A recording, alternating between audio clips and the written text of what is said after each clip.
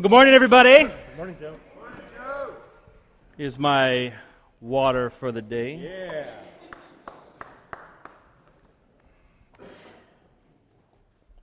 We are continuing this morning in our series in the life of David. There's something just special about the first Sunday after Labor Day. It just feels like day one. It feels like I'm ready to start something new. And I feel better about the first Sunday after Labor Day or like that first week than I do sometimes after the New Year. Because the New Year's is kind of like, it's the middle of winter and we're all just recovering from Christmas. But like now I feel like, we're about to do something. We have things are stirring, and there's a new school year starting, and we're starting a new sermon series. And I just want everybody to think about maybe what is it that God might be calling you to do, that God might be calling a rhythm, that maybe God's calling you to incorporate into your life. And at this time, as we gather around God's Word, I want to make a special point of that. I want us to think about the Word and have our thoughts and our prayers and our reflections kind of focused on that. So at this time, I'd like the congregation to please stand for the reading of the Word of God. We're in 1 Samuel 16.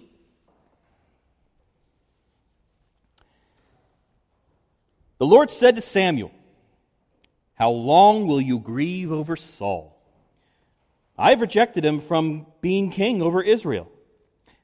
Fill your horn with oil and set out. I will send you to Jesse the Bethlehemite." I practiced that like 5 times. "Bethlehemite. For I have provided for myself a king among his sons." Samuel said, "How can I go? If Saul hears of it, he'll kill me."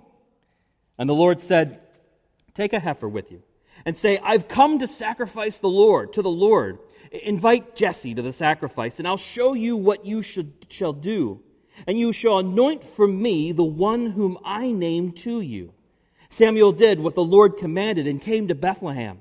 The elders of the city came to meet him trembling and said, 'Do you come peaceably?' And he said, 'Peaceably. I've come to sacrifice to the Lord. Sanctify yourselves and come with me to the sacrifice.' And he sanctified Jesse and his sons and invited them to the sacrifice. When they came, he looked at Eliab, and he thought, 'Surely the Lord's anointed is now before the Lord.' And the Lord said to Samuel, 'Do not look at his appearance or on the height of his stature, because I've rejected him. For the Lord does not see as mortals see. They look on outward appearance, but the Lord looks at the heart.' Then Jesse called Abinadab and made him pass before Samuel, and he said, 'Neither has the Lord chosen this one.' Then Jesse made Shammah pass by, and he said, 'Neither has the Lord chosen this one.' Jesse made several of his sons pass before Samuel, and Samuel said to Jesse, 'The Lord has not chosen any of these.' And Samuel said to Jesse, 'Are all of your sons here?' And he said, 'Well, there remains yet the youngest. He's keeping the sheep.' And Samuel said to Jesse, 'Bring him here, for we will not sit down until he comes.' He sent and brought him in. Now he was ruddy, and he had beautiful eyes, and he was handsome. And the Lord said, 'Rise and anoint him, for this is the one.' Then Samuel took the horn of oil, anointed him in the presence of his brothers, and the Spirit of the Lord came mightily upon David from that day forward. And Samuel then sent out and went to Ramah. Brothers and sisters, all flesh is grass. The beauty of that grass is like the flower of a field. The grass withers, the flower fades. But this, the word of our Lord, will endure forever." Amen? Amen. Have a seat. So, one of my favorite places to be in the world is Loch Raven Reservoir. Growing up, Loch Raven was the thing that you did when you knew you wanted to do something, but you couldn't figure out what it was. Let's just go to Loch Raven today. I don't know what we're going to do. Well, let's go to Loch Raven. I had some business to take care of in Towson on Friday, and I knew that I was in for a busy weekend. So I found myself with some time to kill, and I decided, well, I'll take a book to read, and I'm going to go down to Loch Raven by the water. And I started to drive to my kind of usual spot, but then I realized that I wanted a bit of adventure.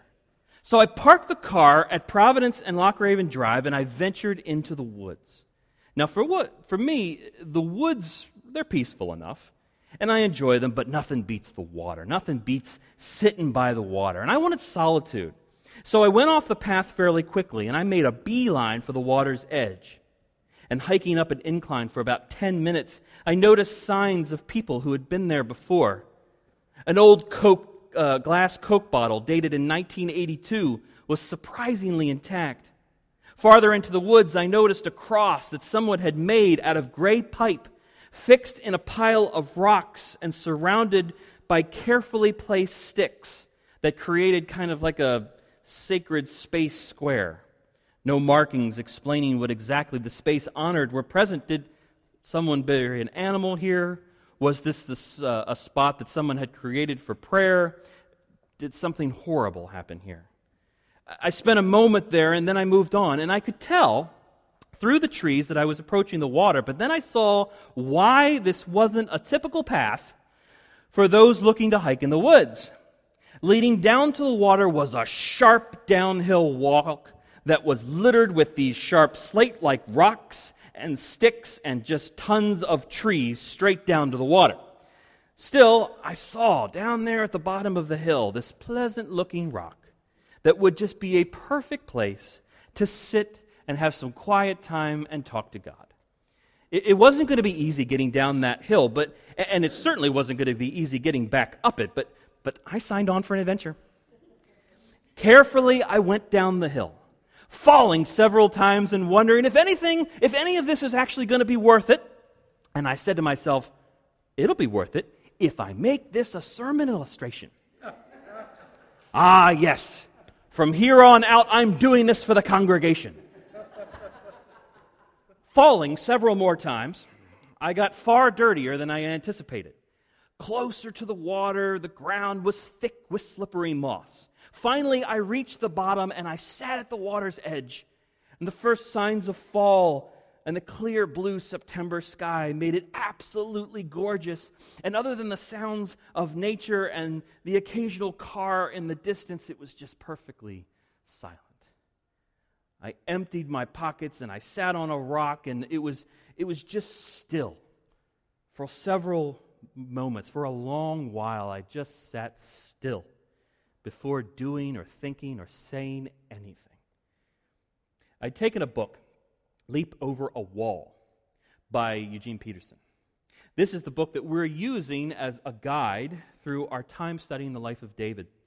Regarding our passage for this morning, Peterson says this: the choice of David, the runt and the shepherd, to be anointed, to be a sign and representative of God's working presence in human life and history, is surely intended to convey a sense of inclusion to all ordinary men.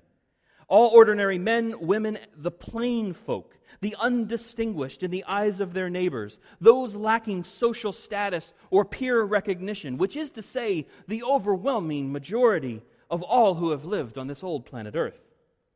Election into God's purposes isn't by popular vote. Elections into God's purposes isn't based on proven ability or potential promise. After reading those lines, I heard Mary Poley ringing in my ears saying, God doesn't call the equipped, He equips the called.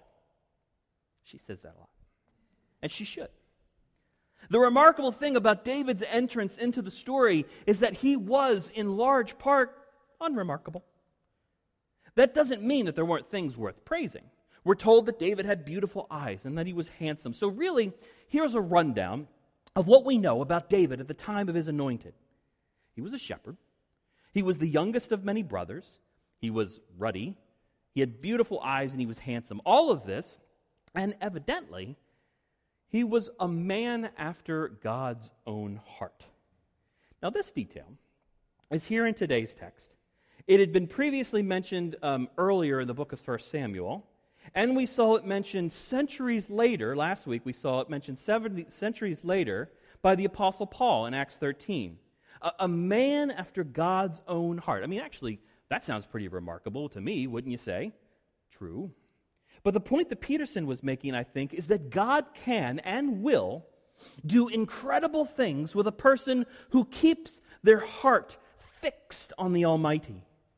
There is no talent that you need to acquire to serve God. There is no better training ground, better than the life that you're leading right now, the life that you're currently living. That's your training ground. No doubt you have potential, and I know this congregation. No doubt you have talents. You have talents and what we might even call spiritual gifts. But make no mistake, God is far less interested in what you are doing than why you are doing it. Like the man said to Indiana Jones, is it for his glory or for yours? The heart matters quite a bit because everything we know about history tells us that God can do unbelievable things in the life of those who believe and follow Him. God is asking everyone, regardless of talent and promise and skilled, are you prepared? Are you prepared to give everything to me? Or are there things that you're still holding on to?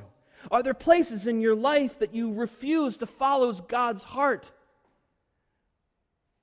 Addictive habits,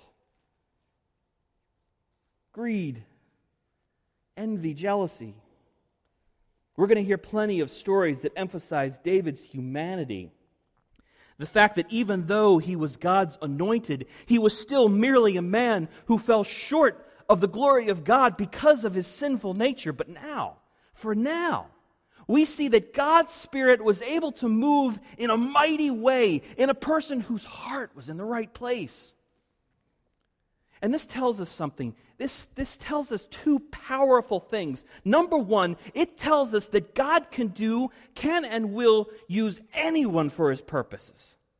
In fact, He seems to have a special interest in showing what can be done with what to some may seem like the least likely person. And number two, if we have talents, if we have positions, if we have potential, and if we have power, are we using it in a way that it is in accordance with God's heart? We know this. This is not something that's hidden. It's not. It's always something to be wrestling with, but it's not something that we need to go, I wonder what God's heart looks like. The text for this morning says that the Spirit of God moved mightily in David from that day forward. And later on in Galatians, Paul tells us the fruit of the Spirit, what that's going to look like. When God is moving mightily in your life, it's going to look like love. It's going to look like joy and peace and patience and kindness and goodness and faithfulness and gentleness. It's going to look like self-control. These are the things that we can cultivate. These are the things that we can look at the work that we've done. We can look at the things that we can done. We can look at the way that our church has lived, the way that we're doing business and doing worship as a church, and we can say, is there love in it? Is there joy in it? Is there peace in it? Is there patience and kindness and goodness? Is this the fruit of it? Are we a community that encourages self-control and accountability? Or have our lives, have our groups given way to fornication, impurity, jealousy, envy, greed, divisiveness, divisions, factions? It's not given anything away to tell you that as we move through David's story, his heart is going to play a huge role in his successes and his failures. Is he staying true to a life that is after God's own heart, or is he straying from the path in a direction that is all too common for those who are given a great deal of power and prestige? So that's what I thought about on the rock. Returning to the water's edge at Loch Raven Reservoir, I sat there thinking about the responsibility of pastoring a local church. It's a job that is a terrifying honor. If I find encouragement in Ephesians, where it says that the call of pastoring is to equip the saints for the work of the ministry, for building up the body of Christ, see, I think it cheapens it to say that I do ministry because I'm a pastor. No, I do ministry because I'm a part of the church. I serve the church as a pastor, and I pastor by equipping you all to do the work of the ministry. God working through all of us, that's what is going to build up the body of Christ. Not when I do ministry, but when we do ministry. When we do ministry with hearts that are just sold out for God. And yeah, there's the big picture, see, the big worldwide church. But more directly, I'm interested in New Hope Community Church. I'm excited about what has already happened and what I believe will happen in the future if we only align ourselves with God's heart.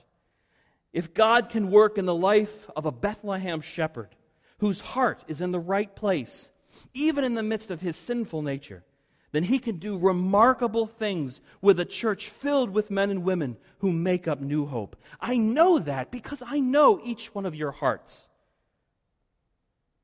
Well, now it was time to head back to the car. I kind of felt pretty good about my quiet time with God that day. I turned around and then I saw this big, nasty hill cliff. Why did I come down here? I could have thought about all that in the car. The ground still covered the slate light rocks and slippery moss. Every step was exhausting. I was very lucky that I was in such good shape. As I climbed the hill and I attempted to use these small trees available to me as kind of short breaks along the trek upward, I would go about 10 feet or so, and then I would rest on a tree, and I would gather my strength. And I'd go up another 10 feet, and I would rest on a tree, and I would gather my strength. I even grabbed this staff-looking thing so that I could feel like Gandalf while I was slowly making my way up the hill. And I found that in many instances, the obstacles in front of me could be used to my advantage if I just planned right. But I still relied on those trees in order to stop every so often and collect my strength. All the while, I'm thinking about, this is going to be a great sermon metaphor. For life of faith, we'll move short distances, always keeping our eye on where we're headed, but using God's checkpoints along the way to make sure that we're tracking well. These checkpoints could be our prayer life, or our accountability partners, or our time in Scripture, but we should make sure that we're leaning up against the right trees in the right ways, because if we're not, it's kind of like our heart's not in the right place. And I reached the top of the hill, and I still have to walk through the woods, and I still have to go down the path, and I still have to get to the car. But along the way, I start thinking about how grateful I am for the humanity of my heroes. I start thinking about biblical figures like Abraham and Moses, and how God did remarkable things with those people, even though they weren't the best and the brightest. Israel wasn't God's people because they were the greatest nation on earth. In fact, it was just the opposite. Jesus starts gathering followers, and he calls fishermen, and he throws zealots and tax collectors in there. And it hits me that if God can do his will with all of those people in all of those places, then maybe even me, maybe even I can do something remarkable, even a screw-up like me. So now I'm feeling good, but I'm exhausted, I'm hungry, but I'm encouraged.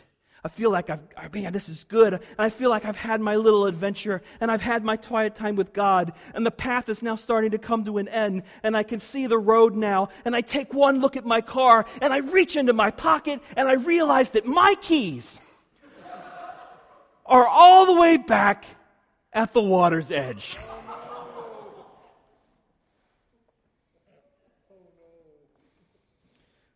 Well, I had already promised to God that I would use this as a sermon illustration because I'm an idiot.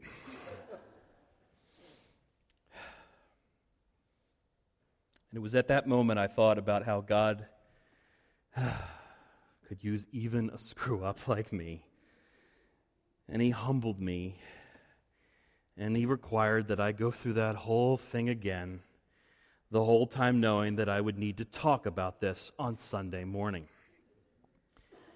The moral of the story is that God designs the path, and he designs the call, dependent upon him. Still, it's significant that the last line of the passage for today says that the Lord came mightily upon David from from that day forward. See, this is the first time David is named in the story. Names are such a fascinating part of Scripture. Sometimes it seems like a lot is made of certain characters' names. Other times we don't get names when we want them, and we get whole hospitals and nonprofit organizations named after Samaritans. But here God chooses David to be his anointed, to be his new king. And the story is personalized through the giving of a name and married to this idea that God's Spirit is working mightily in that person. Peterson says that God deals with persons, named persons, not numbers, not abstractions, not goals or plans. He deals with people with names, people with stories, people with personality. When David is named in the story, we're also told that God's Spirit moved mightily.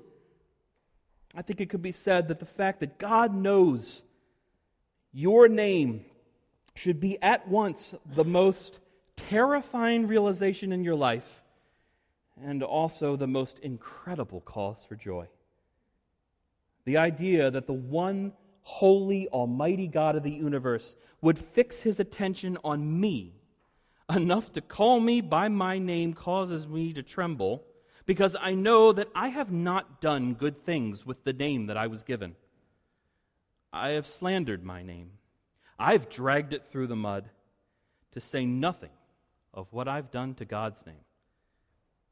But even to that level of offense to my Creator, He reaches down in His grace, calls me by my name, and says, "Follow me."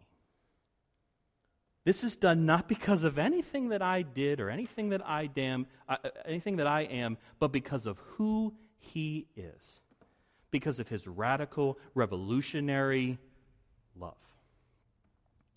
And that's the thing that we want to think about as we move into the story of David. As we think about the different characters that are going to come into this story, as we think about David's successes and his failures, not only do we want to examine his failures, which will come, but also his successes. We examine it, we pick it apart, because we know so much about this person named David. And there is so much about this person named David who points us to Jesus, who was David as he was meant to be. Let's pray. Thank you, good Father, for your faithfulness to our stories.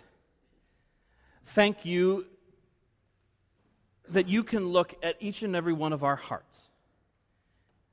You see what we've done with this name that you've given us. You see our sin. You see our deceitfulness. You see our rebellion against your holiness.